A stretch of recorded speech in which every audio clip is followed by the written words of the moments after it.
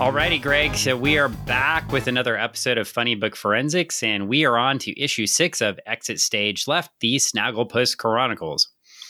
Snagglepuss is literally exiting stage left. Yeah, or just out of the building. Oh, yeah. I mean, it is the last one, so he would be exiting, and I would assume, because he's Snagglepuss, exiting stage left. He doesn't seem real happy. Not on the cover, no. I mean, solemn. Solemn. Yeah, I do like his scarf. Yes. I want that scarf, actually. It's pretty cool. I was looking at the wrong cover. I apologize. Oh, okay. Well, yeah, that one. You were looking at the alt cover, which is also great. He is about to be pulled stage left after he bows. Yes. So, I do think the front cover scarf is a little bit more epic, though. It is. And actually that rain drop effect and the way that it's kind of watercolor look, it's like an apparition feel. I don't know. It's almost got a ghostly feel to it. Just the way that the edges have that kind of weird whitening to it and everything. It is really cool. Yeah. I assume this is all like Photoshop effects now, right? Maybe, or maybe not. I mean, I work with different artists that still do pen to paper, pencil to paper and stuff like that, and watercolor on their stuff. And they do a lot of, I would say, non-digital technique. And then they might do some stuff in digital work, but you never know. I mean, only the artist knows. I don't know. Yeah, I saw watercolor. I almost feel like Zipatone had shown up on that cover. Zipatone, which would be really old school. Oh, that'd be super cool. But yeah, we're getting into it, and obviously, yeah, the other cover is beautiful. They're both beautiful. All the art's beautiful. Both covers. I mean, applesauce, and rose petals. I mean, applause. Yeah. Because they're just so good. Well, Greg, we're going to get into this. And how's your history? You ready? Ready for history to come back in these episodes? We've been 2 issues without much history. Yeah, let's bring that history. Well, we are at 1959, and we're at a Moscow trade fair. Okay. And we've got Nixon and Khrushchev walking around.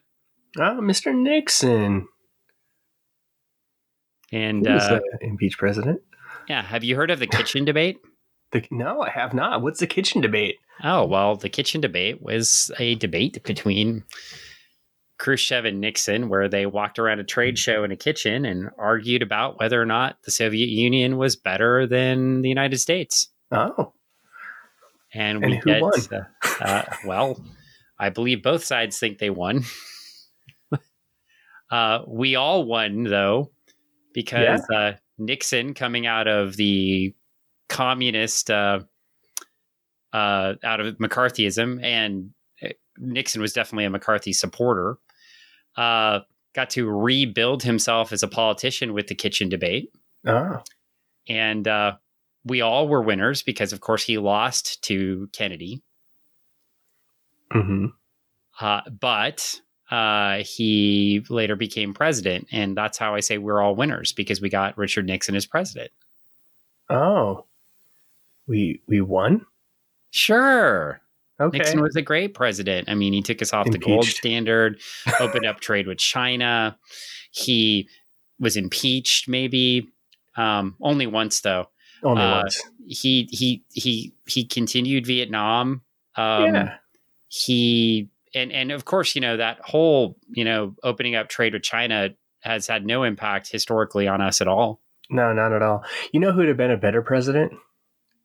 Prez. My thumb. Prez. Well, I think Prez was trying to beat Nixon, but that was too far in the future. Too far in the future. My dog would have been a better president. She's definitely more stoic. True. Wow. Anyway, yeah, the kitchen debates. If folks are at all interested, look it up. It was a fascinating time, and especially a time for Vice President Richard Nixon to rebuild himself, right? Because he needed new issues. Because he couldn't strike out against the communist insurgents in the United States. So, what do? You go after the communists themselves. Yeah, in other countries, and setting up shadow governments in other places. If you can't get them in the big country of Russia, go get them in the smaller countries. Yeah. Well, admittedly, all the presidents at those times were, I shouldn't say all, but I mean, Kennedy, obviously, Bay of Pigs and, small things. And Johnson, that whole Vietnam thing worked out real well.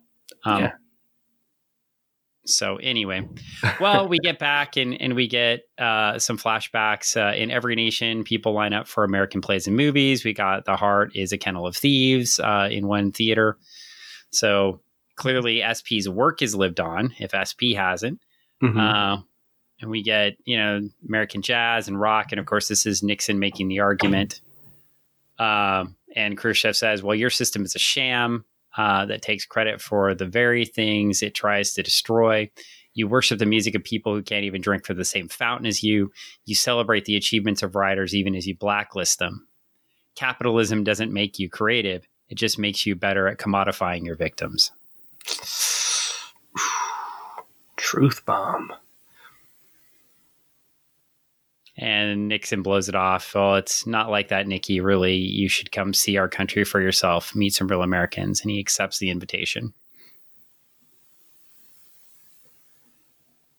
And I love it. The next line, make arrangements. And damn it, we better get one of those rotating chicken things. Yeah. A side note though, I mean, like, okay, so they show this crazy, like, the kitchen of the future. It wasn't until I'd say like the 90s or something like that. I think my dad saw like the rotisserie chicken that you could like the chicken rotisserie. Set it and forget it. Well, the one that maybe he bought it at the fair. Ronco, set it and forget it. Yeah, he was so excited. We had that thing on our counter and used it 5 times, I think. And it was so hard to clean. I don't know, man. I just like. It was a great thing and also a terrible thing at the same time. I think people just wanted those chickens. Well, little do you know, I bought one of them used because I'm smart and didn't buy one new, and I used it all the time.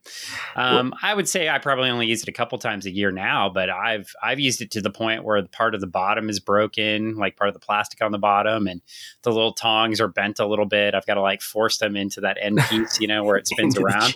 Yeah, I actually love that thing. It makes really good food.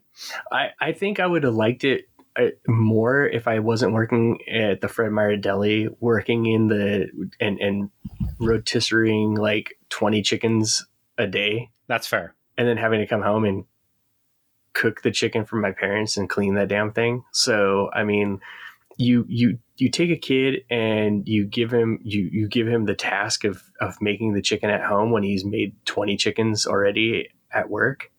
It's not fun anymore. So, yeah, I don't know. My parents probably used it after I moved out of the house, but I mean, I remember 5 times we used it. No, that's fair. I would continue to comment on this and how I never made it into the deli and you did immediately at Fred Meyer. But, and by choice, mind you, I didn't want to work in the deli. But I did work in the deli one day. The deli ladies had me run the front counter for them because they loved me. And they used to always give me extra when I would check out when I was working at Fred Meyer. The deli ladies. That was like one of the nice parts of the job that I liked was the people. The people definitely keep you in a job sometimes. And not to digress too much from the comic, but I mean, I think anyone can agree. It's always the people. It's definitely not the place sometimes because no, that's for sure. Both of us working in grocery for a majority of our high school and college years, we can attest it was tough. It was fun times, but we do get another fun place, a nursing home. Hey, those are always fun. We've said this before, especially now. No. So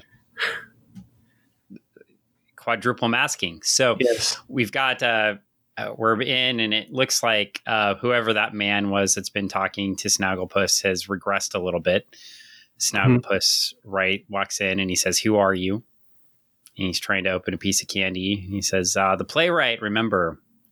"Oh, Mr. Lion, you used to have a wife. What'd you do with her?" "We divorced 5 years ago." "Great." And he says, "Send her my congratulations." And he says, "I used to think a good woman would set my boy right." Which, wow. Okay. Yeah. That's a loaded statement. Yeah. Whew. Yeah. These lines, they're good, but sometimes they hit me unexpectedly. So yeah, we just pause there for a second. Yeah. Yeah. I mean, it was interesting. A quick aside. It's just interesting. It's like hopes of the Biden administration, right? I saw one was, just to that line directly, right? Like, can we finally have a ban on gay conversion therapy in the United States? Yeah. Like, please. Yeah. Because a good woman doesn't just make you ungay. Oh, and you can't put somebody into a class or some sort of therapy to make them think different or feel different, because that does not work. Yeah. And making them believe that, like you just said, finding a good woman or a good man, it's not, it's not a thing. It doesn't do it. And of course, it's interesting here. We get a little bit of a turn in the character as he's trying to remember his life, but he says, it's my biggest regret. The loss of my son, getting him married and in a respectable line of work. It all seemed so important at the time. But what could be more important than a son? I wake up every morning, wonder if I ruined his life as badly as I ruined my own. And it's too late to do anything but admit the truth. I'm a fool. Man.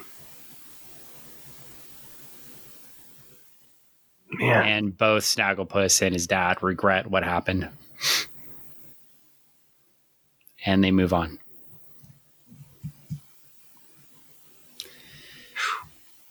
It's a powerful page.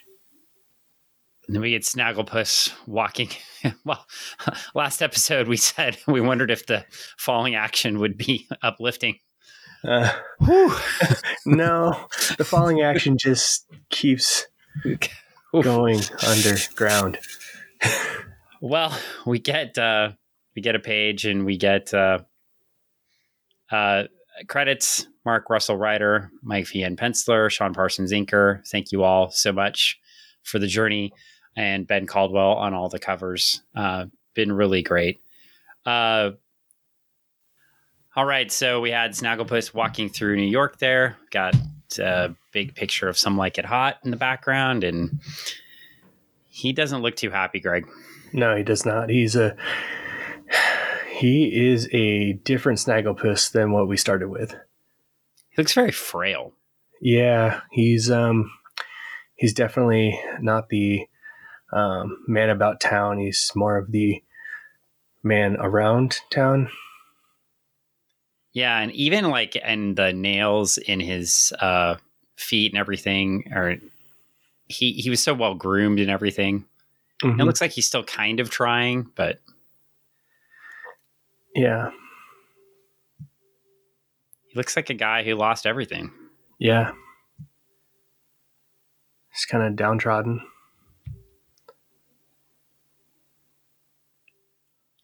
Well, we get in, and there he is walking across a bunch of TVs there,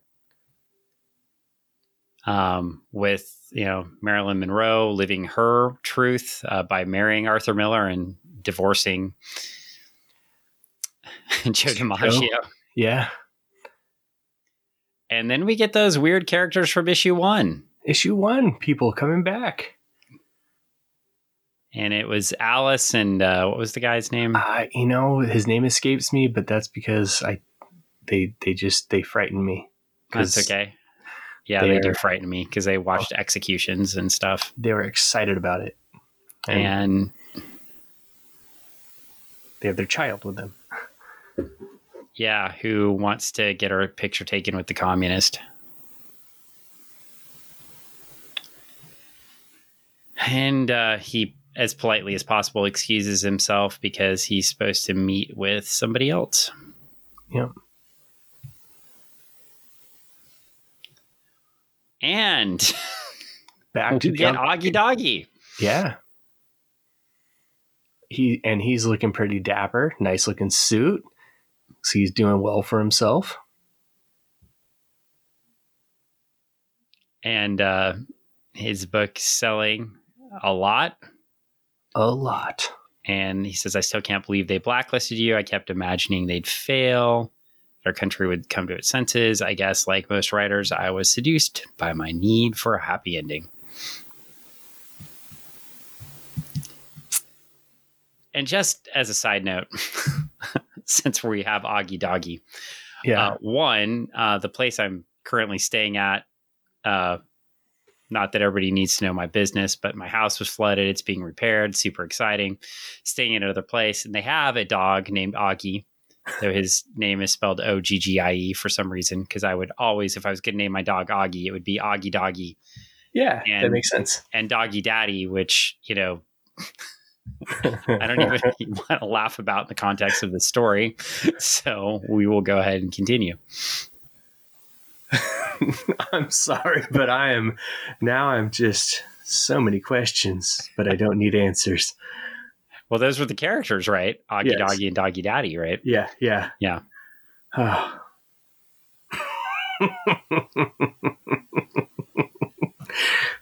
Now I'm seeing a whole different scene in my head. It is different now, isn't it? It's so different. Wow. So anyway, different music in my head too.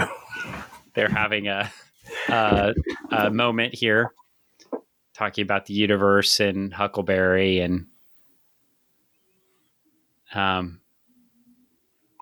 notes that they'll face the truce together. Mm-hmm.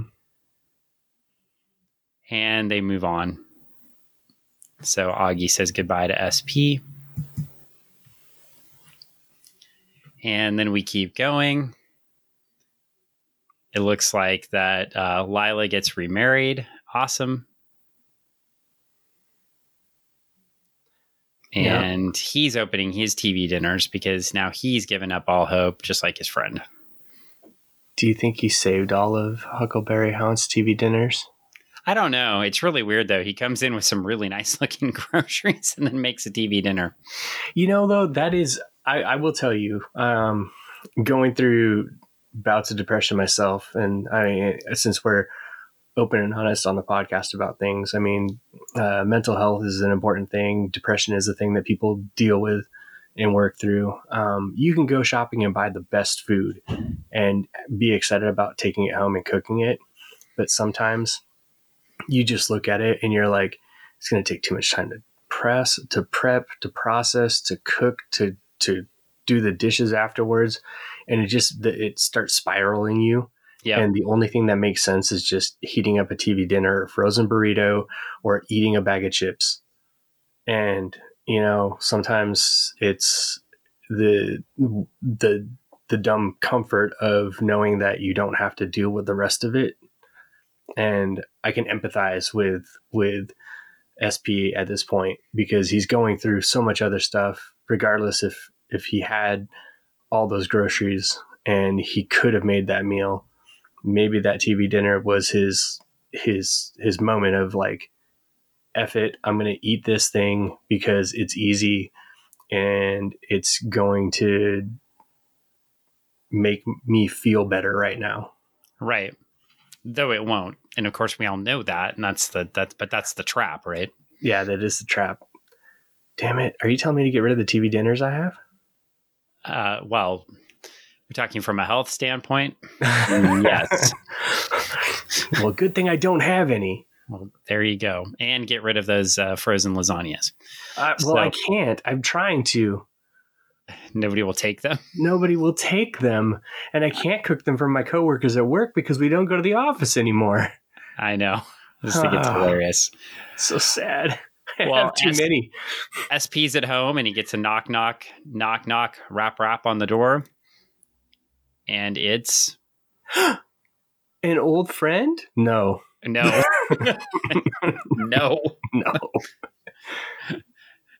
Quick Draw McGraw shows up. Not a character I thought we'd see again. No, I did not. Honestly, did not expect him. Not at all. This was an absolute surprise. Yes. Also, why does Quick Draw have fingers where his hoof should be? This has bothered me through the whole entire book, but I understand. It's hard to grab a beer, It's hard to grab a beer, and he needs it for his quick draw. Yep. He's got. Sorry. So, he tells his story. He was weak, and then he betrayed the man he loved for nothing. He was busted a couple years later. He lost his badge anyway. Now he's remorseful because it's hindsight. I was thinking when I read the exact same thing that SP says in the story. I actually said that before I even read the bubble. So we're looking at it. But Quick Draw had some ideas. He changed his life, and he said, originally chose my fear over my love, and it was the worst mistake of my life, but I'm working again. And he says, where no force would hire someone like something like that on their record. And now he's working in cartoons. That's a change. That's a big pivot. Yeah. And of course, we know how SP views television. Yeah. He does not hold it in high regards at all. Cartoons seem even worse. He says a rising tide lifts all boats. He says, and of course, Quick Draw says, all you need is a silly catchphrase, like exit stage left.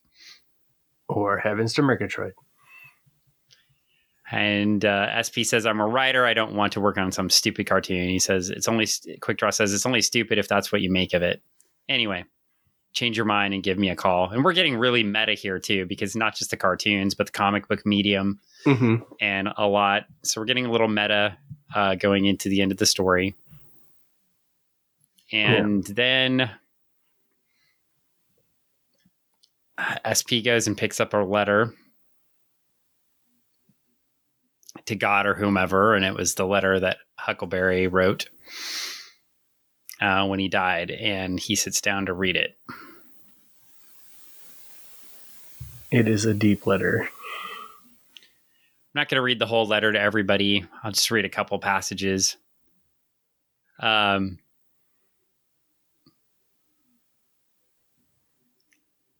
line he says, I suppose if I could hope for a heaven, it would be a grand celestial waiting room collecting the dead until the end of days.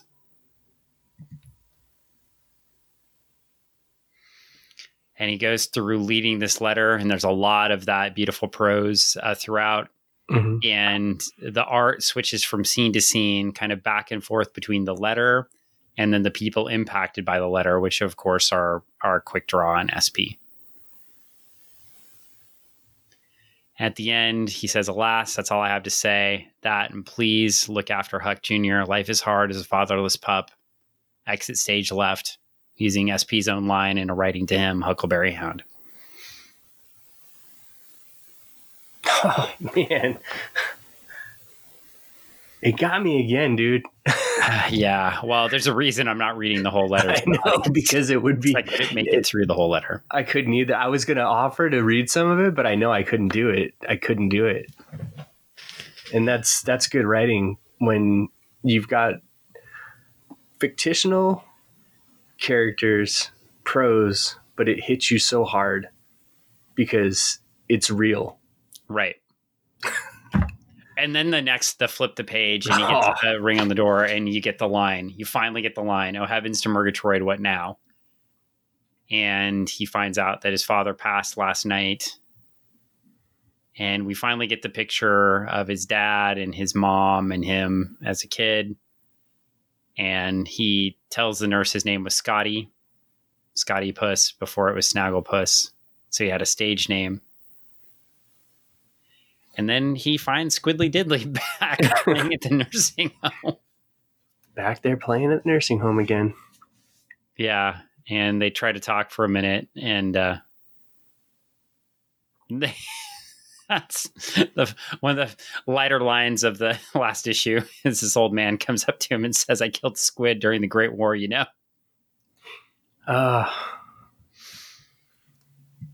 It's always interesting. You hear stuff. I mean, I just knowing from being in nursing homes for different things throughout my life, you always hear things like that, and you don't know how to take it sometimes, right? Like right. When people say things like that, you just don't. Do you laugh? Do you engage them? Do you want more of a story, or do you just walk away? So we go back to Stonewall on the next page. That's where Snagglepuss goes after retrieving the remains of his father, as he says, and we find the bartender now sporting an eye patch from the raid, and I assume other raids that happened at Stonewall as well. We just saw one, but it was not the only one. I'm sure it continued. And Snagglepuss acknowledges he's so poor now he can't even afford to bury his father. He knows Huckleberry's dead and it's all for nothing. But the bartender reminds him it wasn't for nothing. And he notes that in just the last few years, the checkerboard opened for business, so did the Stink Pit and Eves. The raid didn't scare people away from the Stonewall. It proved that such places were possible. You didn't fight the system to win SP. You fought to show it can be done.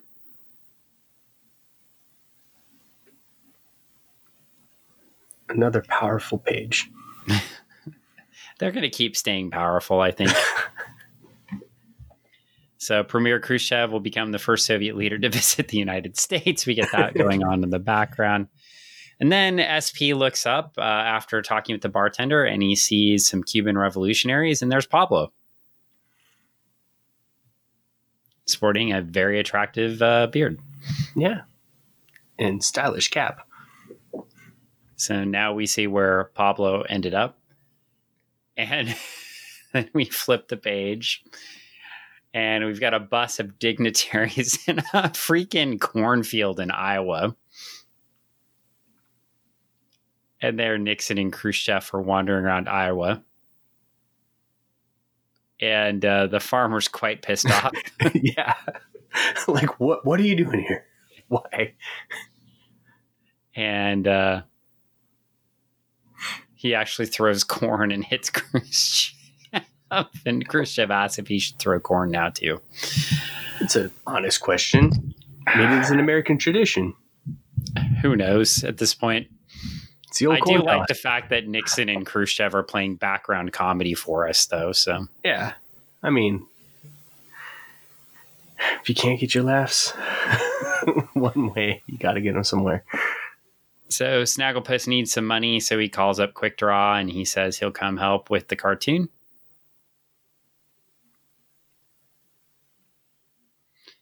And they get in, and they're going to call him Snaggletooth instead of Snagglepuss.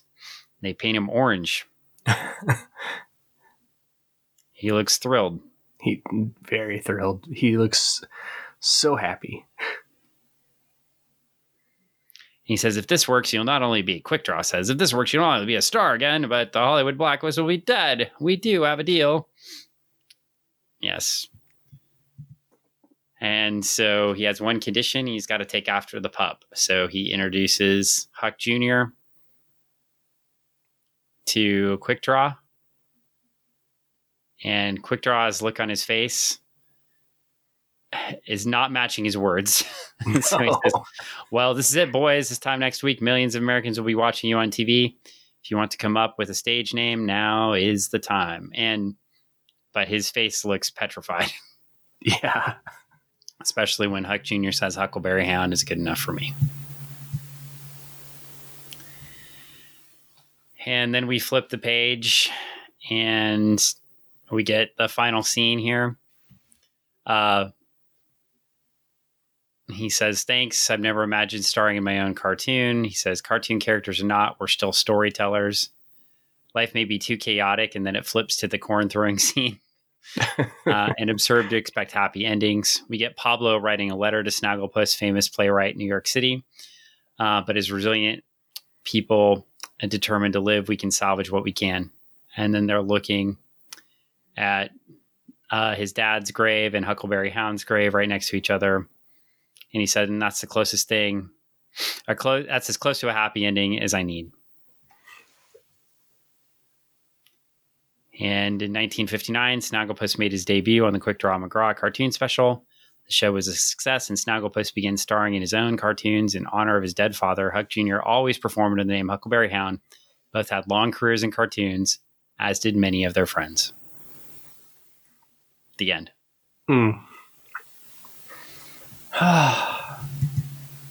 Such a good book series. Right? I mean, when you end with, it was so good. I mean, it's just that it's not, it does everything. It does everything. And I think that's what makes it so good. Yeah. And I think, you're talking, I don't even know what I'm saying. I think it's great storytelling, and you get a clear story arc. Mm-hmm. And, sometimes I miss that, right? Like, I think I was poking a little bit at Scott Snyder a couple of episodes ago. Yeah. When I saw one of the ads. And it's not that I'm poking at Scott Snyder, but I like Scott Snyder. I like some of his writing. Some of it I don't care for. But sometimes I think he complicates things so much. Yeah. Or he just leaves pieces of the story out in lieu of action, that it's hard to follow the story, right? And I know you were saying a couple episodes ago that action writing is a little bit different than what we're reading now, right? So they can really tell a story. But if you're telling a story that has action and it needs a narrative for you to follow, then you need to provide that narrative. And if you don't do that, then you're leaving a giant chunk of stuff on the table for someone to have to create. And if you don't give them the tools to create it, then it falls flat, right?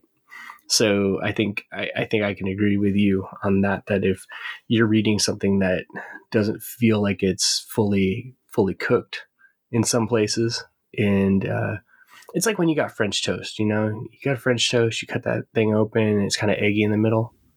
Yeah. It's nobody likes that. You gotta put it back on the pan, heat up the pan again, cook it a little bit more. And if you have to do that yourself, if you go to a restaurant, you're expecting good cooked French toast, right? And especially, if you're paying for it. So right. If you get a book and the story isn't what you're expecting because it's only a portion of it there, then it's going to be frustrating. I think this story gives you all that. It's fully cooked. It gives you a dessert. And even it ends with a chaser. Yeah, I don't disagree with you at all. I think when you're looking at, you get the whole story. If I was mapping the story out, it'd be easy to map in a classical literature form, right? I'd be able to tell you where everything ends and begins in the story, and even the subplots, right, and how they interact. So, and then the way he takes a topic, right, and he weaves the characters into the topic, right? If you would have told me, you would have pitched this to me, Greg, and said, hey, Dan, I've got this great idea. Hey, what, Greg? Oh, I'm going to write a McCarthy story with Snagglepuss. Mm-hmm. I would have thought you were insane. Yeah, because it just doesn't seem like it works. But this totally works.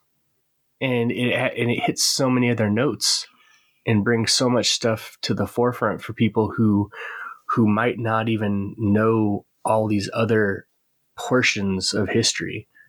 And it brings all these other feels to the surface for people and lets you get wrapped up in it and lets you become emotionally invested and involved in the story that is going on with Snagglepuss and Huckleberry Hound. And And even some more of the meta parts, right? So in issue 3, he notes Arthur Miller and the Crucible. Yeah. And specifically notes, hey, the Crucible is a story, and they have to write the Crucible because they can't write about McCarthy. Yeah. So he writes the Crucible.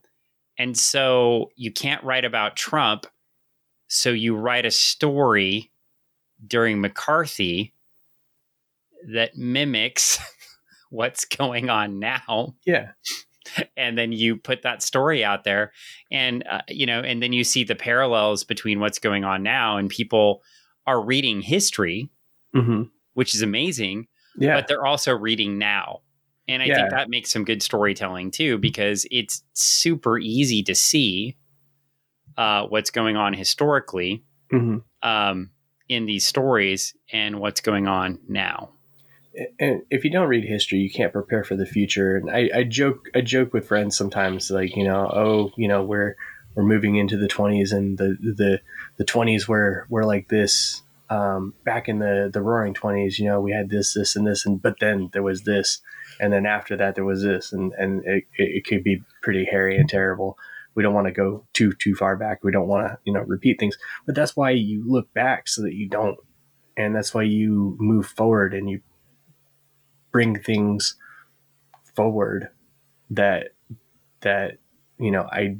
ideas, and you move forward with things that are good, and you prepare for those things and steel yourself against it. Yeah. And it's, I think too, like for me, reading history, the parts between the wars were always more interesting to me. And it's interesting because, I mean, I may have to check my dates, but I feel like the entirety of the story, the entirety of the story happens basically, I guess it'd be the tail end of the Korean War, right? Yeah. And then, between the Korean War and Vietnam. And so times between wars and how we react in those times have always been more interesting to me than reading about the wars themselves.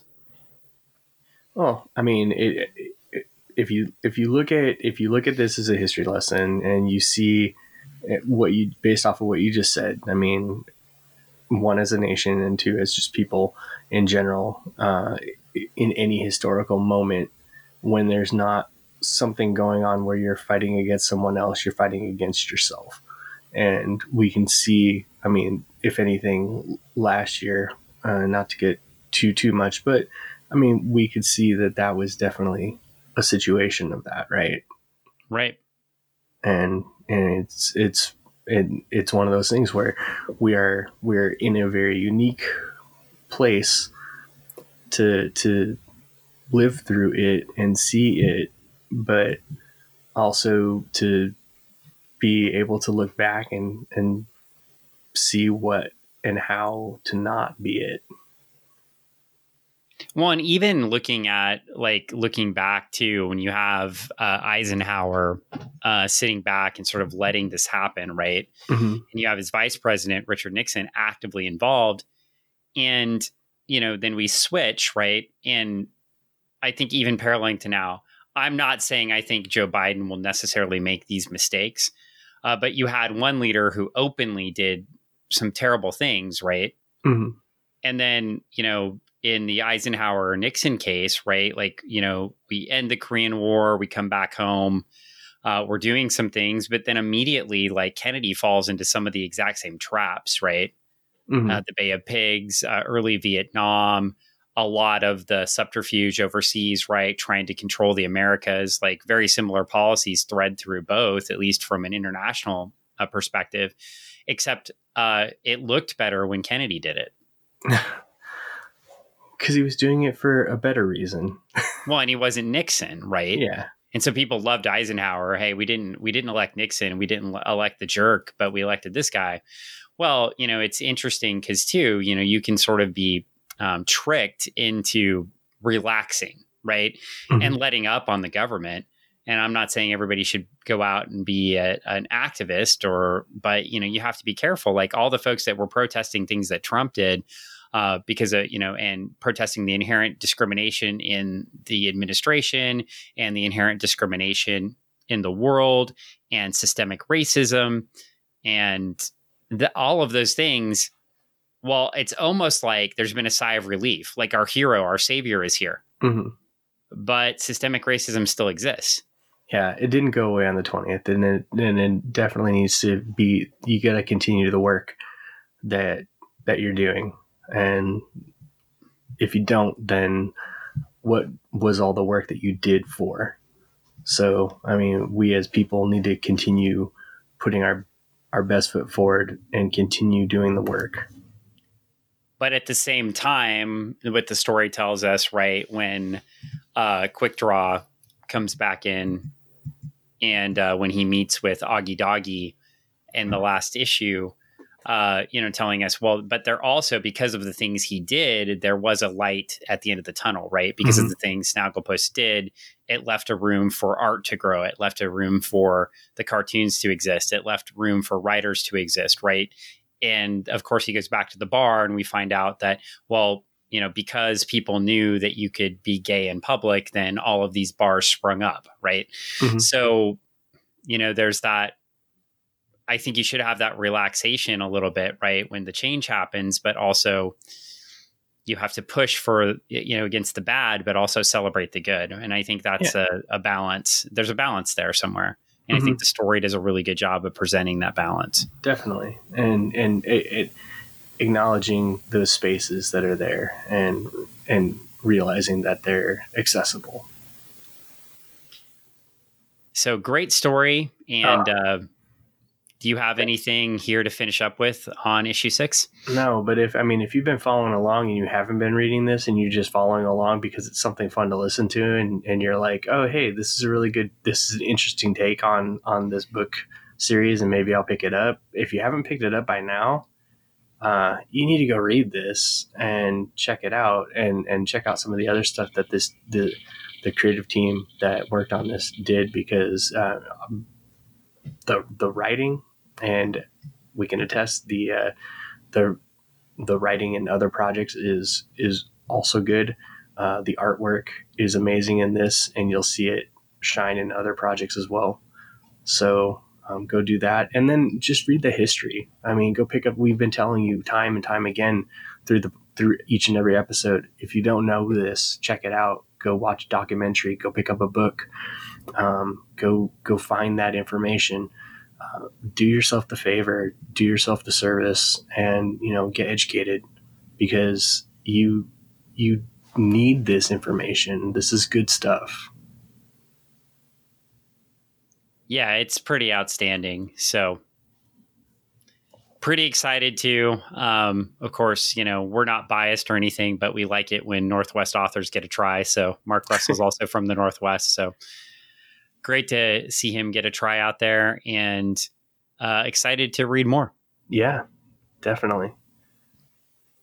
And if you happen to go to a comic convention in the future, and you happen upon any of these team members, find them, and if you've read this, tell them you like it if you liked it, or ask them questions. Yeah, I mean, Greg, I feel like you're dying to go to a comic convention to talk to people again. Oh, Dan, you don't even know. I looked at my day job PTO, and I'm like, it's all stacked up for what? So, I mean, thankfully I have other things to take up that time, but it's definitely one of those things that it's like I usually don't take vacations or other stuff, because I'm always using that time for quote unquote work, other work, comic book stuff, and going to conventions and stuff. And it's just like, oh, okay, well, I've been saving it for what, all year. Yeah. Well, the before times will come back someday, Greg. Someday.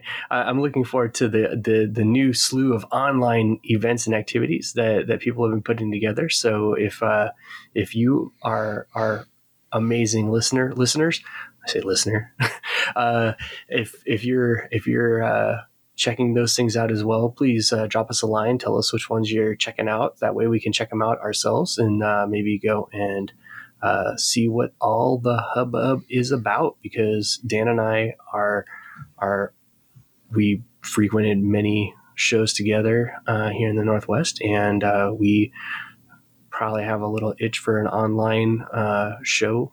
I'm speaking for both of us, Dan, but I know that I would imagine that some of these things, as they start to roll out for this new season, are probably out there. So if you're listening and you know of one, the great thing is that because we're all in our homes and online right now, we can sample things from all over the country, all over the world.